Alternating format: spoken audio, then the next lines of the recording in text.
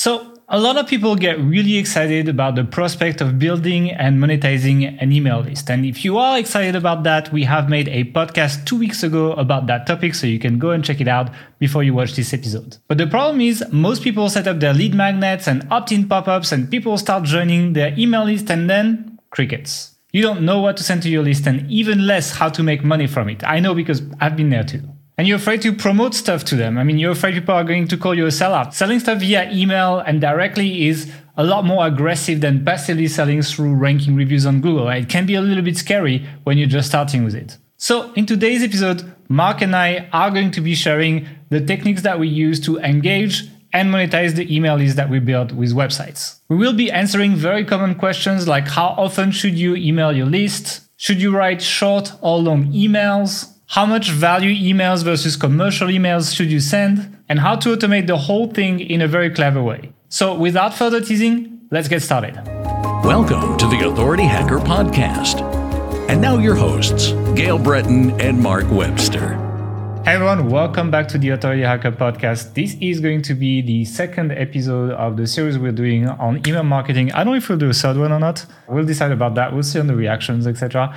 It was an interesting one. We did the first one 2 weeks ago on opt-in pop-ups, and overall, like getting emails and capturing emails, but opt-in pop-ups is a big part of our strategy. And if you have a site, it's going to be probably a big part of yours. And it was interesting in the sense that this definitely wasn't the podcast that got the most views, but it got good engagement and a lot of people commented that they were excited about us covering this topic. So, we're going to go with it, and regardless of whatever YouTube thinks of it, etc. And today we are going to cover like what to do with the emails you're collecting. So if you want to know how to build your list, go check out this podcast 2 weeks ago. I think there's Spencer's podcast in between. And then come back here and watch this one. And then we will be here because you can watch this video anytime you want. It's not just the premiere. And we are doing this, of course, with Mark because I have been doing all my email marketing with Mark. So how are you doing, Mark? I'm doing good. And I just realized we did our 250th podcast episode last week, and we did absolutely zero celebration announcement. We didn't even say anything about it. This is episode 251, so yeah, we're a quarter of the way to 1,000. That's both great and sad, It's like that we get to talk so much on our own. How many podcast downloads do we have in total on this podcast, actually? Like, ever? Let me check the audio. The audio has almost 2 million, actually, 1.93 million downloads since we started on SoundCloud, plus whatever's on YouTube. That doesn't count the YouTube views, so probably around. Not too far from 2 million, pretty much. Interesting. Well, thank you for listening, everyone, I guess. I guess my analogies are not that bad, Mark. You can't make fun of them anymore. But if you have nothing to add on that topic, let's talk about email marketing. And before we jump into like the tactics, there will be tactics. We will talk about like advanced stuff. We'll talk about the tools you should use. We will talk about all that stuff in this episode. But I wanted to kind of like, I like to zoom out a bit and be like, is it worth my time? Like, how does it fit into the overall like authority site model, etc.? So where does email fit? Are you going to make more money than writing reviews? Are you going to make less money? Is it more or less volatile, etc., etc.? I think that's quite important. And I like to make, when we open that topic, I like to make the distinction between the people who sell their own products, whether that's physical products or info products or services, actually. And the people who are just playing the affiliate game and who are trying to refer people to, buy other people's products, essentially, and that's how you monetize. And maybe you're doing some advertising as well, right? So there will be two categories here. And to be frank, the benefits of email marketing is going to differ quite a bit between these two categories, right? So let's start with the people who don't have products, the people who do the classic affiliate game, the people who maybe have AdThrive, Mediavine, whatever on their site as well, and that's how they monetize.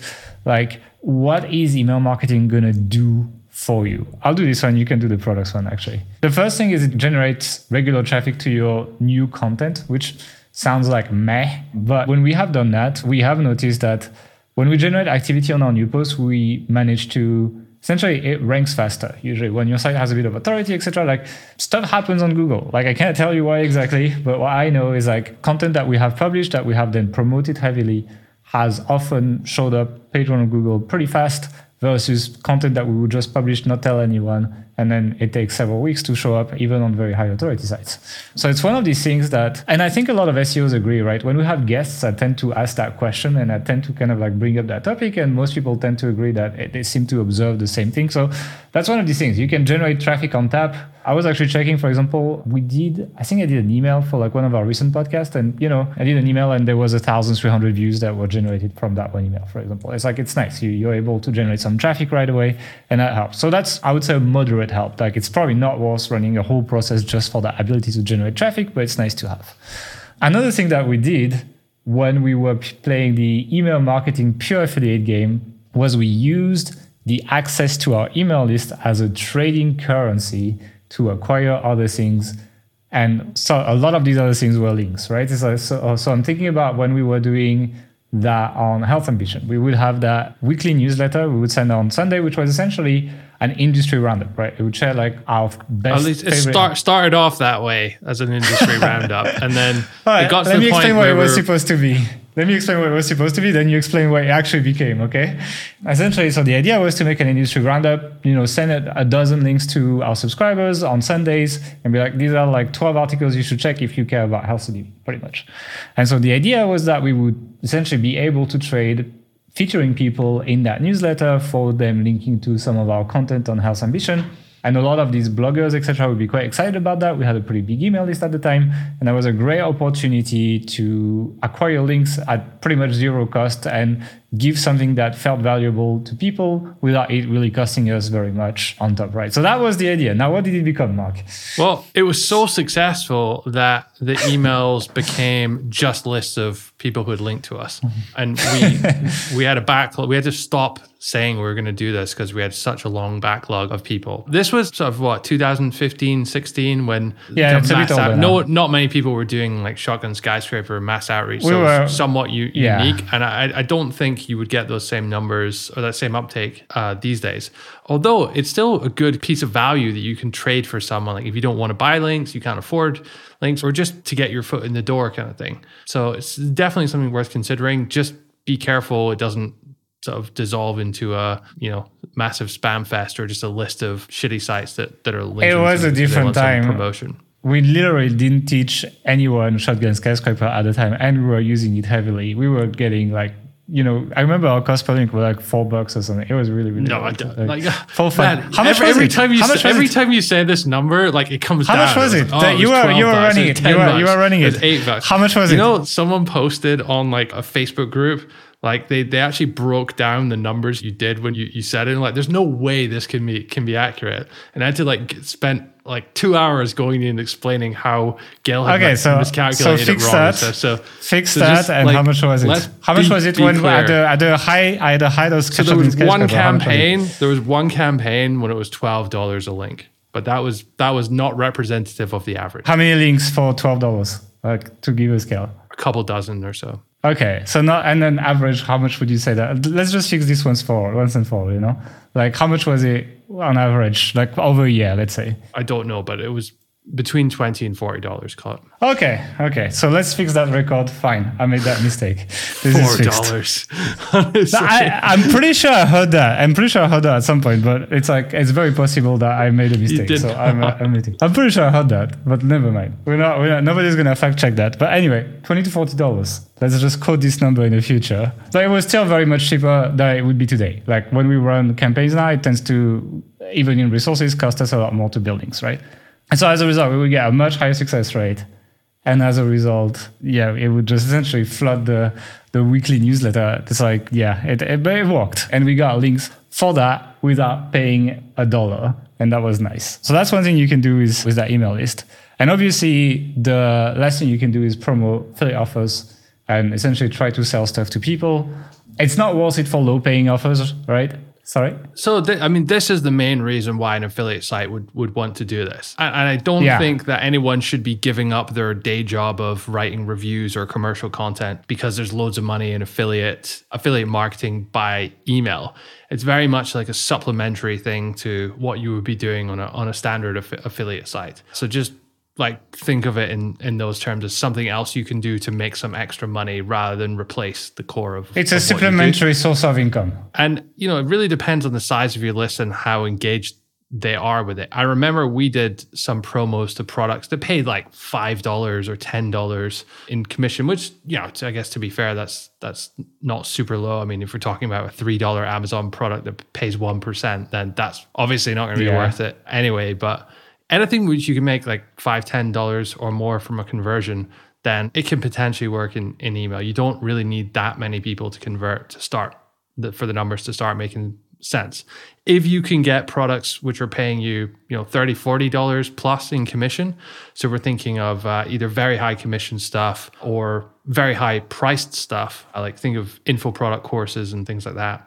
Then the numbers really can start to make a lot of sense quite quickly. Yeah, I mean, that's one thing with email as well is like, don't expect that you're always going to make like a ton of money per email, but you can send a lot of emails. Like I remember, like we would run emails. It's like, you know, some emails would make like $200, $300. Like it's not like we were making like massive bank, etc. But we would run one of these emails every 2 or 3 days. And at the end of the month, it was quite a bit of money, pretty much. So it's like there's very much an effect of like you could be sending a lot of emails that make you some money, but not crazy money, and then eventually it adds up to be quite good money. But I still agree that SEO is still a better way to make affiliate income. I think it's more of a supplementary source of income as an affiliate than it is your main way of monetizing, and that's why, you know, there's way more affiliate sites that try to get Google traffic than affiliate sites that try to do email marketing, right? It's like probably because it's more valuable. But obviously, as SEO becomes more competitive, it's quite interesting. And most importantly, when you run that kind of site, you could be running lead generation, so capturing emails on your content, on like info content, you know, on the content that doesn't do the affiliate reviews, etc. And so maybe you did that info content to capture email, to capture links. First of all, you wanted to do it for link building, skyscraper, blah blah blah, etc. And then once you're done, then you can use that as a lead gen thing and then monetize that content through your email list and affiliate offers, etc. But I think it's important to put things in context and not come in and be like, this is going to be the number one amazing solution that's going to solve all your problems. I think affiliate SEO is still a better moneymaker to this day, in most niches at least. Another way of thinking of it though is if you, let's say you buy a website and it's already doing kind of decent on SEO, or any SEO work you might be thinking of doing, link building stuff might take a little while to kick in or to have an effect.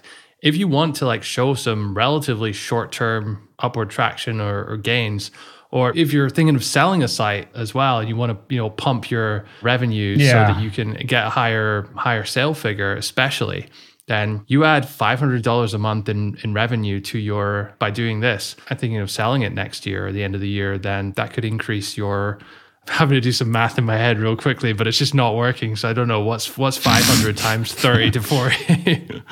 You get the calculator. It's 150 grand. Okay. No way. 15 grand. It's 15 grand. 15 grand. Yeah, I just added 10, as I always do apparently. So there you go. so it's fine. So, you know, it's good, like $15,000, like for what is not a difficult thing to do, and you don't need any more traffic, potentially worth it, you know? Yeah, I agree. It's nice, but also, you know, you mentioned the SEO work. Usually when you do SEO work, you do SEO work for companies that sell products or that have products, etc. It's kind of like a different category. Emails become a much better source of traffic when you have your own products. You tend to have higher conversion rate when you sell products on your own site versus when you sell products on other people's sites. And in general, just the relationship is quite different. And like we could really feel the effect when we were selling our own stuff, even when it was crappy. Remember, like when we would be selling like crappy ebooks, etc. For example, we'd be sending traffic to a crappy ebook of ours, or we'd be sending traffic to, you know, a ClickBank offer that is quite heavily tested at the time and was really popular and was making tens of thousands of dollars per day.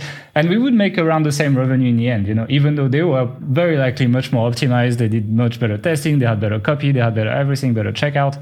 We would still, like, it would quickly compare in numbers, even though we were not as optimized on the sales process itself. So two reasons for that, which you alluded to. So one is because it's your own product and the people following you on your email list care about you. They're invested in you. They trust you more than some other brand that you're mentioning for the first time. So that's one thing. And two is you don't have to pay affiliates commission. You keep all of the profit, all of the money, and thus you can make more money from each sale in that sense. That's why when you have your own product, like email is a very important source of traffic, much more than it is when you play as an affiliate. So even for the affiliates that consider email, like, yes, you can make decent money with, like, it's a good side income. But really, when you start becoming quite serious about email, you should also start becoming quite serious about making your own products, because that's when you're going to essentially unleash the full potential of email marketing. This is so important though, because this is what happened to us. Like, we started doing email marketing to sell products as an affiliate. We realized there was money. And then because we had the potential to sell our own products to our existing, by that point, email list, it was such an easy thing to just say, okay, well, let's now start doing our own products. And all we have to do is change the product we're recommending in this email, more or less. We can make money. A big problem with people getting into info products, especially info products when they're trying to sell them, is they spend all this time making the product, but they're like, all right, how do I make sales? How do I sell? And, email is one of, or if not the biggest channel to do that. So if you're building this infrastructure and capability, then by promoting affiliates, then it's easy to make that switch.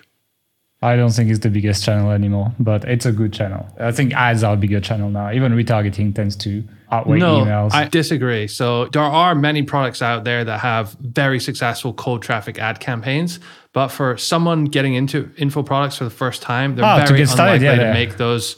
They're very unlikely to make those work. It's very difficult, and there's very few products can do it. When it does work, it's hyper successful. I was more saying, like, my argument later is that email is often probably the highest return on investment because it's quite cheap to run, and then you essentially don't pay very much for your sales. But I think with retargeting, you can make more volume of sales where it's going to cost you more per sale. Just you tend to be able to send more traffic back to your site than email will at this point. When we run retargeting side by side with email, we send very often 3 to 4 times more traffic with retargeting than we send with email. But the cost of a sale with retargeting will be, let's say, $200, whereas the cost of a sale with email is going to be $30, So the highest return on investment is very often email, but the highest volume of sales is often retargeting ads, etc. But now that we're on this topic, let's just talk about this. The problem with retargeting and ads, etc., is that you need, in many niches, Facebook, Google, etc., are quite picky on what you can display on your ads, right? And it's like, you can't make promises. You can't, if you're selling diets, you can put before and after photos. You can't, a lot of things that they're going to be constraining on your landing page as well. You cannot put any claims, etc. So for us, your marketing is very constrained, For us, a good example is with Authority Hacker. Like, we have a ton of students who we've done like actual video interviews with on our all these are on our sales page, where like, this person sold their site for a lot of money, or they've made X amount, and they talk specific about those numbers. But we have to edit all of that stuff out and cut it from the landing pages when we want to advertise on Facebook, because they don't allow any of that stuff. It's too like make money online, false promise kind of thing for them, which is, their decision. For many other niches too, for many other niches. Like if you work in real estate, you need to be careful as well on like making return on investment projection figures. And if you're working in finance, a lot of restrictions will be here. If you're working in health, there's a ton of restrictions too. We have these friends who have these kind of like sexual awakening type courses, etc. They can't do anything on ads, etc. So email. Yeah. People who are in crypto as well at the moment, I think, didn't Facebook ban all of crypto advertising? Yeah.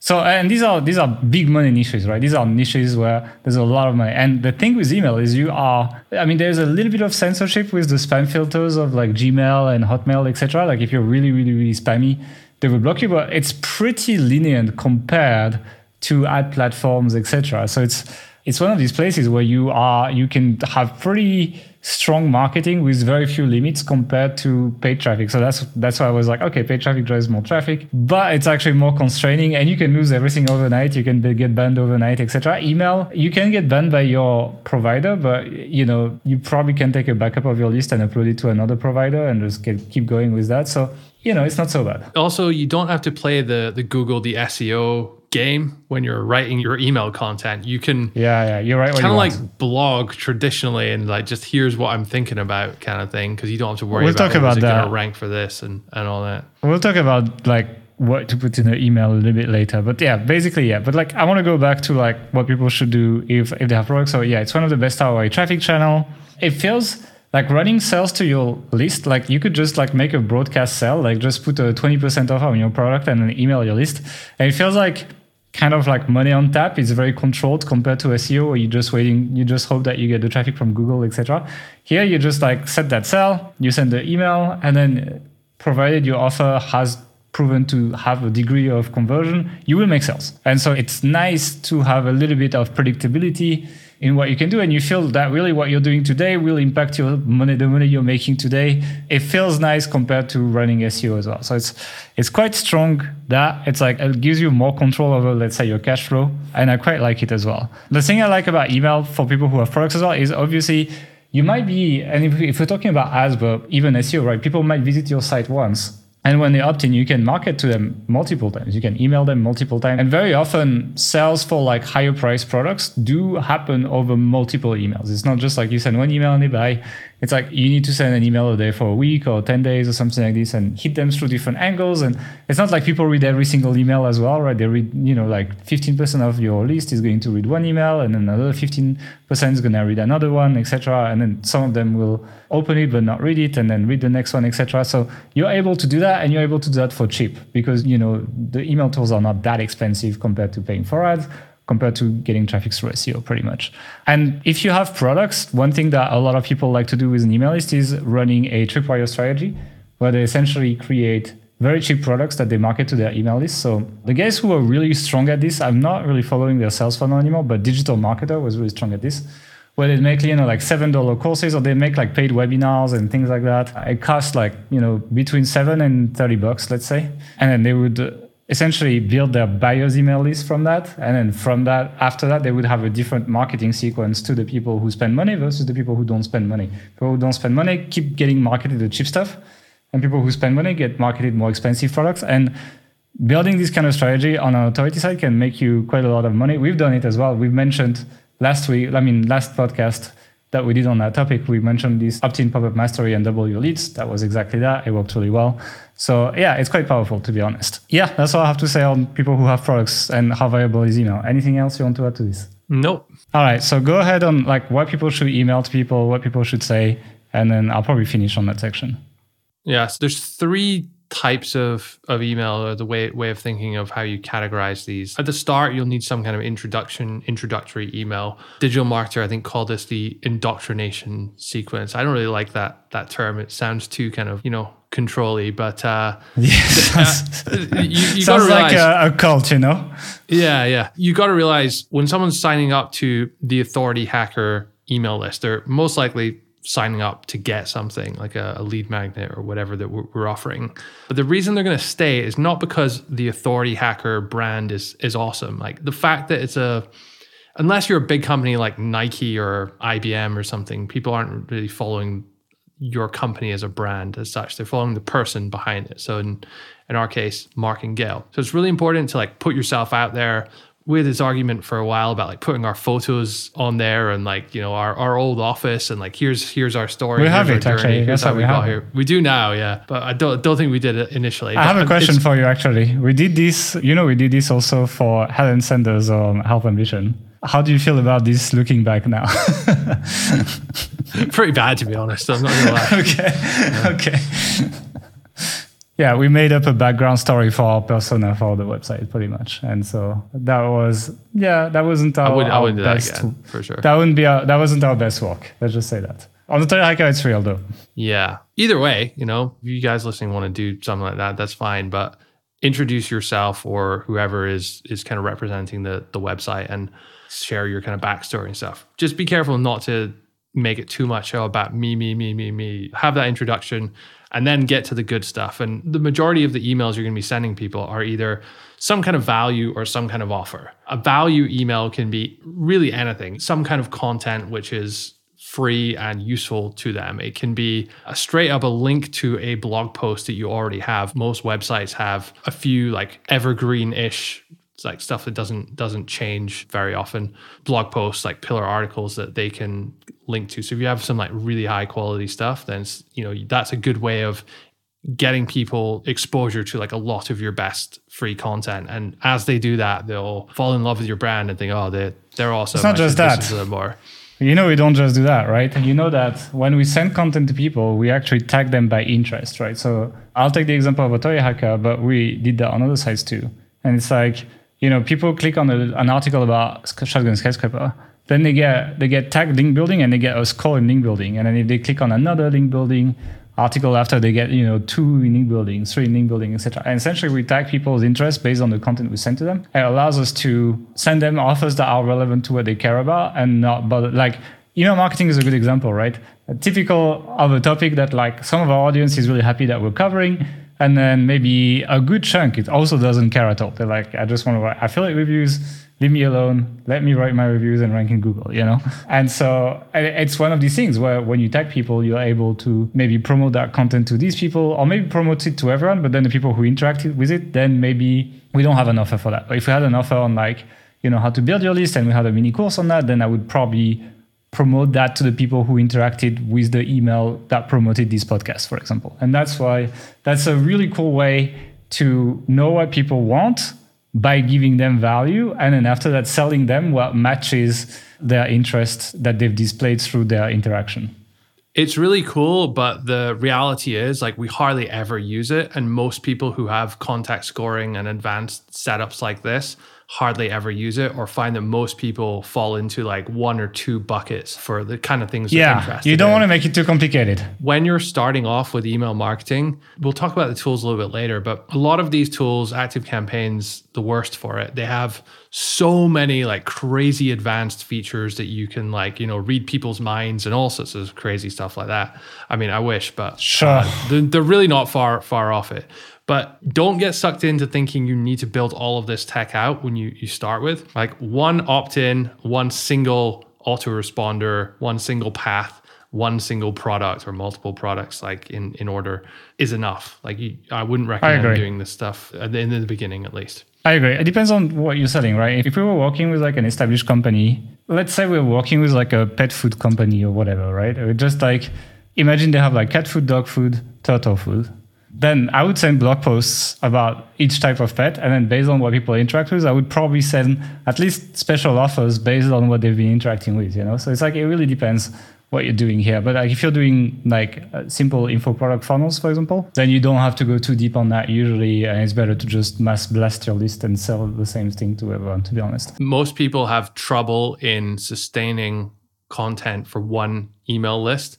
And if you start segmenting it into having like multiple channels and cats, dogs, you can automate it, You can automate it. The amount of content you need to create for that is 2-3 times higher. Yeah, so it's fine. Start slow and then work up to that kind of stuff. But getting back to the types of value emails you can say, you can literally just send people to a blog post and say, here's a few facts about it to get people's interested in it, and then here's a link to the blog post. What you can also do is you can take a summary or sometimes even all of a blog post and actually just put that in the email. So Ramit Sethi, who's one of the larger, I'd say, info product email marketing type people who has a lot of success with this stuff, that's what he does. And the majority of his content is just in the email that he's sending to people. So it stops people having to click on the link and then go to your site. Although you kind of like can get, sometimes it'll have to be less content in the email itself. That can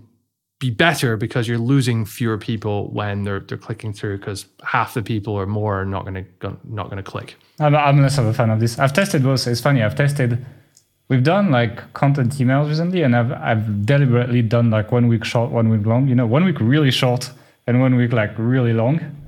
The amount, like when we promote a piece of content, we still put a call to action even in the long one. The long one, if I remember, got between 200 and 300 clicks. And then the short one got between 1,200 and 1,300 clicks. I'm not talking about clicks though. Let me finish, because when people click, what I do is I use the pop-up call to actions to even re-trigger them on the people who go on the website.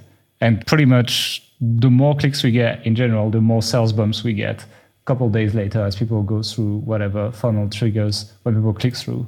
So monetarily for us right now, it's working better to do short emails with a really strong call to action, have them click. And when they go on the website, it triggers whatever offer we're putting on that site. And that generates sales through people going through like the funnel again or whatever, for example. So I'm sure both can work, but I'm telling you what's working for us right now. I think there's an element of what your audience is kind of used to in your email list. So if you've always done that and then you start sending these like super long emails, maybe they're not the type of people that are going to read about it because those types of people aren't subscribed to your email list anymore. So I don't know, selection bias. Yeah, maybe. No, I think both can work. I think you can do both, to be honest. It's different strategy. It's just different. It's just like, I don't think Ramit Sethi doesn't even bother that much with SEO, etc. Like, he doesn't try to build a site in a way that it generates traffic for him. He just probably does paid and affiliates. No, he doesn't have an affiliate program, doesn't do any ads. He only does SEO and... he has his book, I guess. That's how he gets a lot of subscribers. When you don't have a New York Times bestseller book or something, then for me it works better, pretty much. They do all right in SEO. They have 2 sites. So. Okay, fine. Anything else on the emails? Like, you have the value and then what? Yeah, so you generally have either a value email like that, which is usually some kind of content, or an offer where you're trying to pitch them a product. It could be your own product, could be someone else's product. Could also be some kind of like, hey, I found this thing's on sale. So that's kind of a piece of value that you're offering someone. It's still somewhat commercial. But generally, it's like, hey, there's this product that exists. You might not know about it, or it's on sale this weekend, or it's really good. Here's why you should buy it. Here's a link to buy it. It can just be a straight up affiliate link if you're promoting another product, although not to Amazon, because you can't do that in put Amazon links in emails. And it really doesn't need to be massively complicated. Just, hey, here's this product. It's really cool. Here's some things I like about it.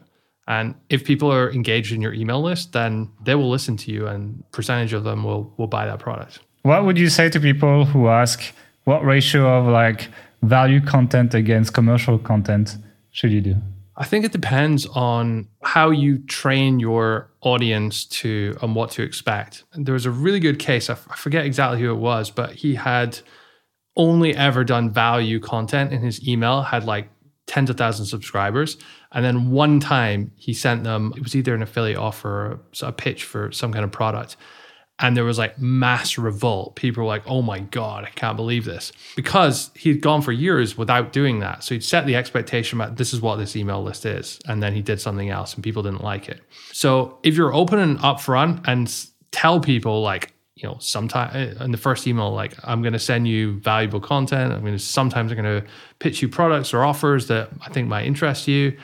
And you actually do that from a relatively early stage, then I don't see a problem. So you can go much more commercial in that sense. And to go back to our friend Ramit Sethi, you could argue that 100% of his emails are commercial, because the way he structures his funnel, it's like it's a launch. It's all evergreen, but it's like each product launch has maybe like 3 or 4 value emails about the topic saying that, hey, this product is coming. Yeah, okay. And then it's the product itself. So you can kind of classify those as maybe some are value, some are commercial, but they're all part of one campaign. That makes sense. In my notes, I had longer emails drive engagement and shorter emails drive traffic. That's what I had, actually. And that's how I would do that. So we do long emails too, for example. Like in our sales sequence, we do long emails, even though short emails drive more traffic. Because it's like, I don't need necessarily people to click on that email because they're like on a 10-day sequence or something. So it's like, I don't mind if they don't click at the bottom. I'd rather they get exposed to the marketing.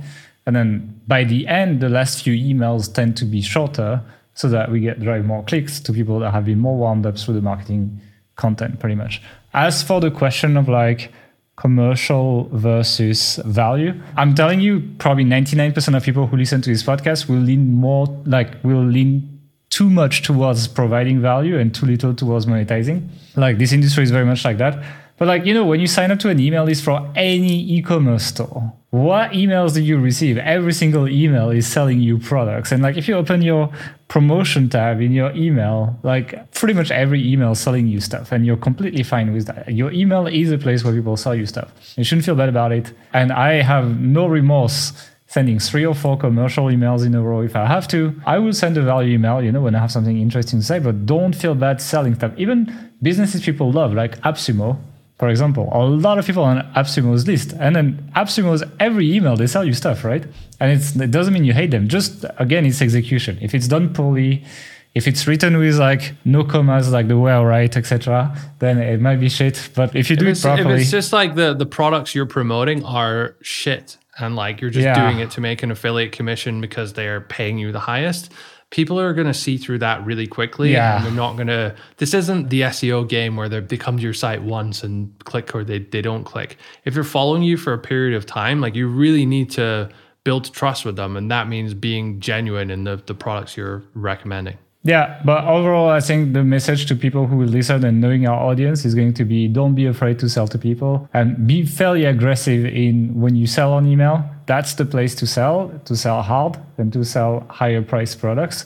And that's how you make money from email. So, and there's no ratio. I would also add to that is a lot of people get very concerned when they send a sales email and they get 0.5% of the list unsubscribing. That's like totally normal. Whatever email you send, you'll get people unsubscribing. You'll get probably a few more people when you send them commercial stuff. But if you're sending them offers and they're not buying, they're unsubscribing, those people were never going to buy stuff from you anyway. So like the value in your list is the people who are going to buy one of your products or someone else's products.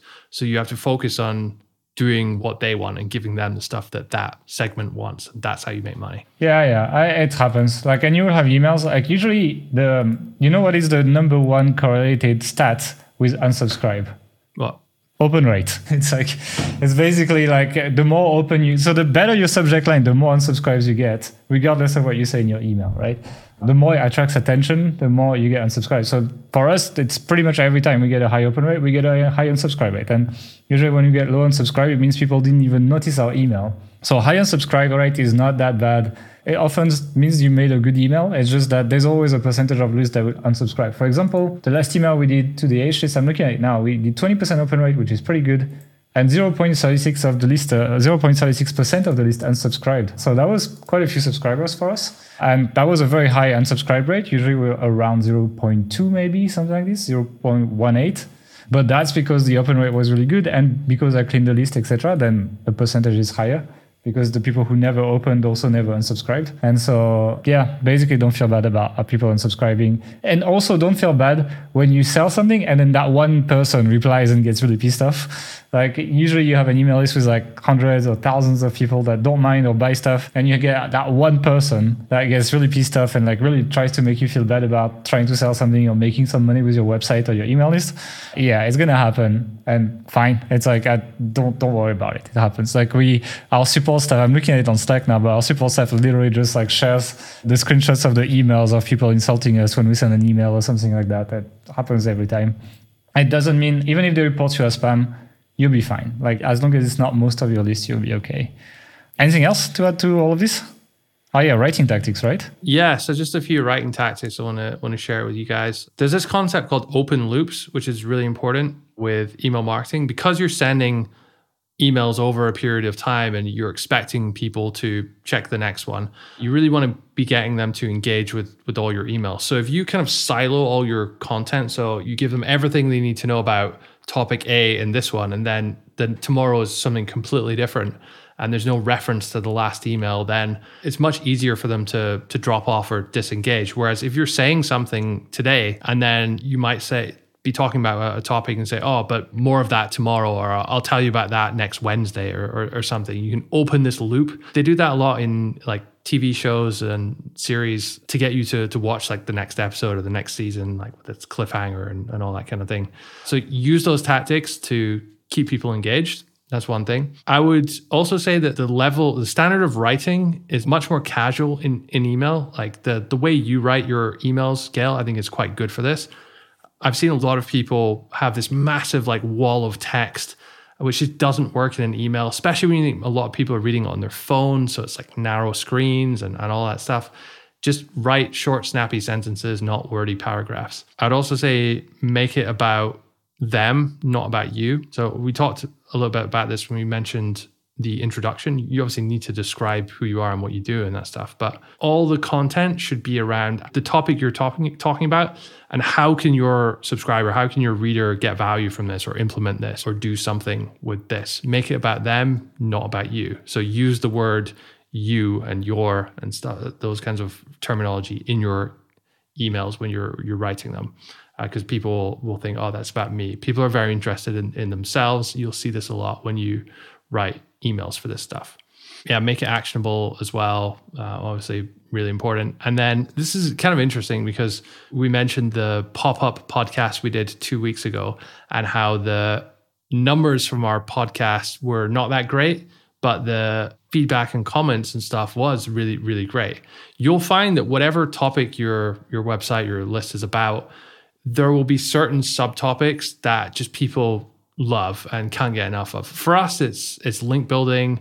It's a big thing. People love it. And anytime we do something on link building, it tends to do really, really well.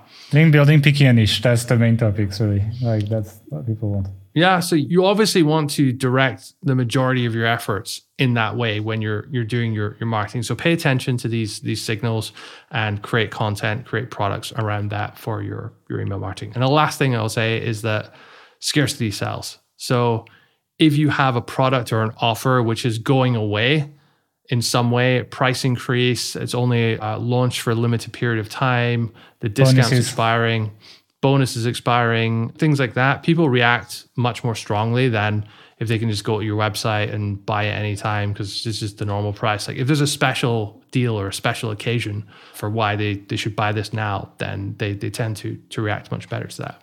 Yeah, I'm not a fan personally of this way of selling, but you can't trump the numbers. It's just like it works too well to ignore it. And it's like, yeah, like if you put a giant countdown above an offer, even if your copy is shit, it's still gonna beat a really well written page without a countdown. It's kind of how it works. And a lot of businesses use that, e-commerce, etc. as well. So well, it is what it is. Another type of email that actually you haven't mentioned that I wanted to highlight is question emails. And I don't know if you remember when we just started, it's like we just emailed to our email list, like, how can we help you? And then we just got a bunch of replies from people. People reply to these kind of emails. If you make it look like you just emailed a friend, it's like, hey, how can we help you? Or like, are you still looking to, a toy hacker, I'd be like, are you still looking to be on a toy site, for example? I would just email that to the list. And then what it will allow us to do is essentially, first of all, get really a lot of insight into what people want, into what the audience wants. But most importantly, is going to allow us to also highlight people who would buy our product. Or like I could just essentially advise people one by one, but actually make sales if I wanted. I think that's especially powerful if you're selling like a service. Like if I was Empire Flippers, for example, I would run that on my list. I'd be like, have you bought a site yet? Or have you sold your site yet? And then let people reply. And then essentially just like contact that, like put that with my sales rep or put that with my support or something. And then I'm telling you, they will make a lot of money right away from that. So someone tweet them this part of the podcast if you want. And if they make a lot of money, I'm expecting a really nice pair of socks or something like this, But yeah, so that would be like one type of email that's like, it's not something you want to do very often, but you will be so surprised at how much people reply. And people, like, you write a really short question and they write you like a giant paragraph, etc. And you get a big insight into what your audience wants. It's quite powerful. I think we should even like look at doing this again at some point. I'm just afraid with the size of our lists now that it's just going to be unmanageable. But this is a really good tactic early on because you have fewer people responding, so you can actually take the time to respond to everyone and get to know people a little bit better, and that builds a really highly engaged list. Yeah. How often would you email your list? So this is another it depends answer. I'm sorry. Let me clarify like what I mean here. I think you have to email them regularly, like minimum once a week, maybe even twice a week, really. I know we don't do that at the moment. But we totally should. I remember speaking to Greg from Empire Flippers about email marketing and disengaged lists and all this stuff. There's a lot of people who have sites, who have email lists, who think that, I have this email list, therefore there's a lot of value in that, so I should be able to sell my site for more. But unless you're engaging and monetizing that email list, it's essentially worthless or almost worthless, because a disengaged list that you never email, like if we went to Health Ambition right now, who we haven't emailed in probably 3 years or something now, and emailed that list, no one would remember us. People were like, who are you? Why are you emailing me? Go away, kind of thing.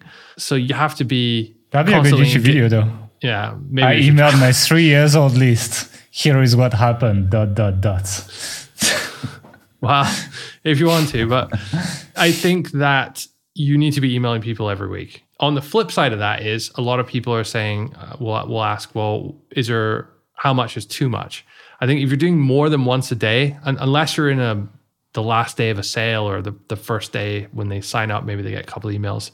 then once a day is probably the most. So somewhere between once a week, twice a week, and once a day is what you should be going for. Personally, I don't like to email people too much. So, 2-3 times a week would be optimum, I think. I'm not going to quote who it is, but we have a friend who's really good at email marketing right now. And he emails at least once a day, sometimes even more. And he's killing it. He's doing really well, selling his own products as well, etc. And yeah, it's one of these things, when I mentioned like people are going to be under aggressive, etc., that listen to this podcast, it's like, I see these guys, I see how much they're racking in the bank, just like taking all the money from the table and just like laughing all the way to the bank. And it's like they email aggressively. Like one time a day would be like average, but like there are always days where they email twice as well. That's the thing though. As a business, when you look at this, let's say in a year you send 50 emails. If you increase the number of emails you send in the next year, you're almost guaranteed to make more money. Every time you run that calculation, you can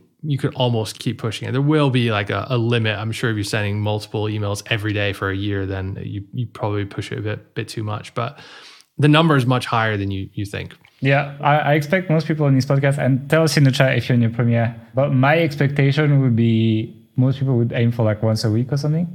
And you can go much higher than that. When we are like on quiet time on Authority Hacker, we barely even do that. But when we are on proper sales time, we actually... like for example, our sales sequence on Authority Hacker, it's not 24 hours between emails, it's 20 hours actually. So it's actually more than once a day. If you want an example of a sales sequence that emails more than once a day, when you just join in the first funnel on Authority Hacker, you get the time between two emails is between 20 and 22 hours usually. Sometimes 18, like it kind of varies. But yeah, it shows you it's more than once a day pretty much. So yeah, here you go. Let's talk about kind of like automating, because we kind of like talked about what to do in the email and like when to email and all this stuff, but let's talk about kind of like the framework people should follow to build up their email and essentially build up that system, right? And so we've talked about types of emails, we've talked about when to email, we've talked about templates, etc., etc. Now, essentially, what you need to do is you need to use what's called broadcast in your email tool, essentially just like sending a newsletter pretty much live. And it's going to be like when you pick up affiliate programs, right? When you pick up affiliate programs outside of Amazon, 80% ends up being crap and 20% ends up working, and that's being generous already. Email is going to be very much the same, right? You're going to be sending emails and a lot of them are going to flop. Even commercial emails, you make zero. It happened to us many times. Even value emails, people will ignore completely, not really care, etc. And well, these emails, they might as well just be thrown away. So you don't want to ever reuse them, etc. However, one every 8 to 10 emails, you'll probably get something that does much better than average. And these emails, you would want to essentially reuse them. You will want as many people as possible, but you want to create an automation that will send these emails to all the new subscribers so that pretty much every new subscriber from the point when you've discovered that email gets exposed to it once at least, so that you get the maximum benefit from emails that have been proven to work. And so the way you're going to structure this is people will opt into your email list, and you will decide on an email frequency. So, between 1 and 4 times a week, let's say. And then you will put one of these successful emails one after the other, pretty much. And after people are done with the autoresponder, you move them to a new email list. You can make an automation with your tools. That's going to be called your broadcast list. And your broadcast list is the place where you will essentially keep sending these next emails that you're going to be testing. So you will try new offers, you will try to send new blog posts, try new value, etc. And every time there's one that works, go back to your autoresponder, add it. When people fall off the autoresponder, they are in your broadcast list, and then they're the place where you test the future emails that you will put in your autoresponder. It's a very simple process. Don't do anything else than that. Just do that. And if you email twice a week and then you make a 1-year autoresponder, you can put like 104 emails into one of these autoresponders. And then after that, people fall into broadcast, but like you will maximize your lead value as you go because you have put your best emails first to people. It's important maybe to put them in sequence as well. So like when you're promoting like a high paying offer, like if let's say you're promoting an online training or you're promoting an expensive physical product or something, I would not just send one email about it and go to the next thing as well. I would probably send like a series of 3 to 4 emails talking about that. And if that's successful, then I would keep these 3 to 4 emails together when I put them into my autoresponder, not just put the one email that got really high success and ignore the others, because usually people might have been exposed to the other marketing and decide to buy from this email. And so that's quite important. So when you do this, essentially make blocks of this, maybe make a week of emails, 2 to 3 emails, and then just put them in your autoresponder if it's been successful. That's the simple solution for that. Would you agree with that approach? Like nothing more, nothing less. Yeah, I think that works. First time we agree in this podcast, so it's good. Let's talk about email tools. Yeah, so let's talk about tools, but can you do all of that stuff with all the tools, or are some of them too rudimentary for that? It's basically 2 tools I'm going to recommend mostly. It's for the people who are just getting started, I like MailerLite. MailerLite it's not the absolute cheapest, but it's cheap, right? It's like if you have a list of 5,000 people, it costs you $30 a month. So it's not too crazy in price. But they have pretty decent like automation, logic, etc. It's kind of like ActiveCampaign Lite, you know? So you can do these things. And it's not too expensive. And they have a free plan. So if you want to get started with email, but you're not sure, up to 1,000 subscribers and 12,000 emails per month, it's free actually. So you can get started with that. And it's big enough that it has integrations with, you know, like Thrive Leads and Opt-in Monster and all the tools that you might want to use to capture emails. So, you know, there is cheaper tools, but sometimes they're lacking the integrations with the tools you might want to use to build your email list and so on. And so I don't like it so much. MailerLite is the compromise for me. So that's the one I recommend. If you are like a product owner, if you have an e-commerce and you want deep e-commerce integration, etc., we like ActiveCampaign. It has like even a WooCommerce integration. You can use it as a CRM, etc. It's quite powerful. And you can do anything that any of the most advanced emails tools can do. So that's pretty much the only 2 tools I'm going to recommend. But I would say for 99% of people listening to this podcast, MailerLite is going to be good enough if you don't have like a big product business. And it's not too expensive. So yes, you can do these things with MailerLite. It's probably one of the refreshes that we're going to be looking at this year. There is some of that on Authority Hacker Pro already, but I think I'm going to do it on, I'll have it on ActiveCampaign, but I want to also show it on MailerLite. So I might do that this year actually. So I'm not going to recommend more. I know there's plenty, but like, you know, a lot of people recommend MailChimp, for example. But MailChimp, to my knowledge, I didn't check recently, but to my knowledge, has an anti-affiliate link policy. So if you're doing affiliate, it's going to be complicated. And the free plan is pretty much similar to what the free plan on MailerLite is. So you might as well just use MailerLite.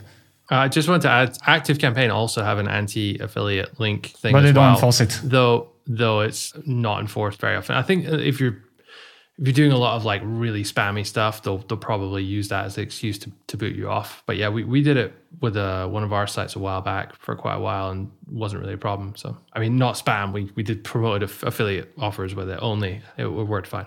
Yeah, okay. So that's pretty much the only tools I want to recommend. I don't want to make a big list. MailerLite if you want a cheap but good option. If you want the super advanced stuff, go for ActiveCampaign. All right, to finish it up, I know you guys like when we talk about advanced tactics as well. So if you're doing email marketing already and you came to this podcast, you probably want to hear some tactics. So I'm going to give you some very simple, very practical tactic that we use that get us better results with email marketing, right? The first one is A/B testing your subject line. It's very simple. Most tools can do that. I don't know if MailerLite can do that, but I think they can do that. And you can essentially put 2 subject lines into your email tool and you let it decide. Like for what they do is for us, they send one email to 10% of the list, another one with the same email with another subject line to 10% of the list. Look at the open rate or click-through rate, depending on what we choose. And then 2, 3, 4 hours later, they send the rest of the list, the winning email. And so it's really simple. We just have to write 2 subject lines. And we easily get, like 2 to 5% more open rate very often without really trying very hard. So I recommend you do that. It works really well for us and it's simple to do. And I like these kind of tips where it's like not too much work.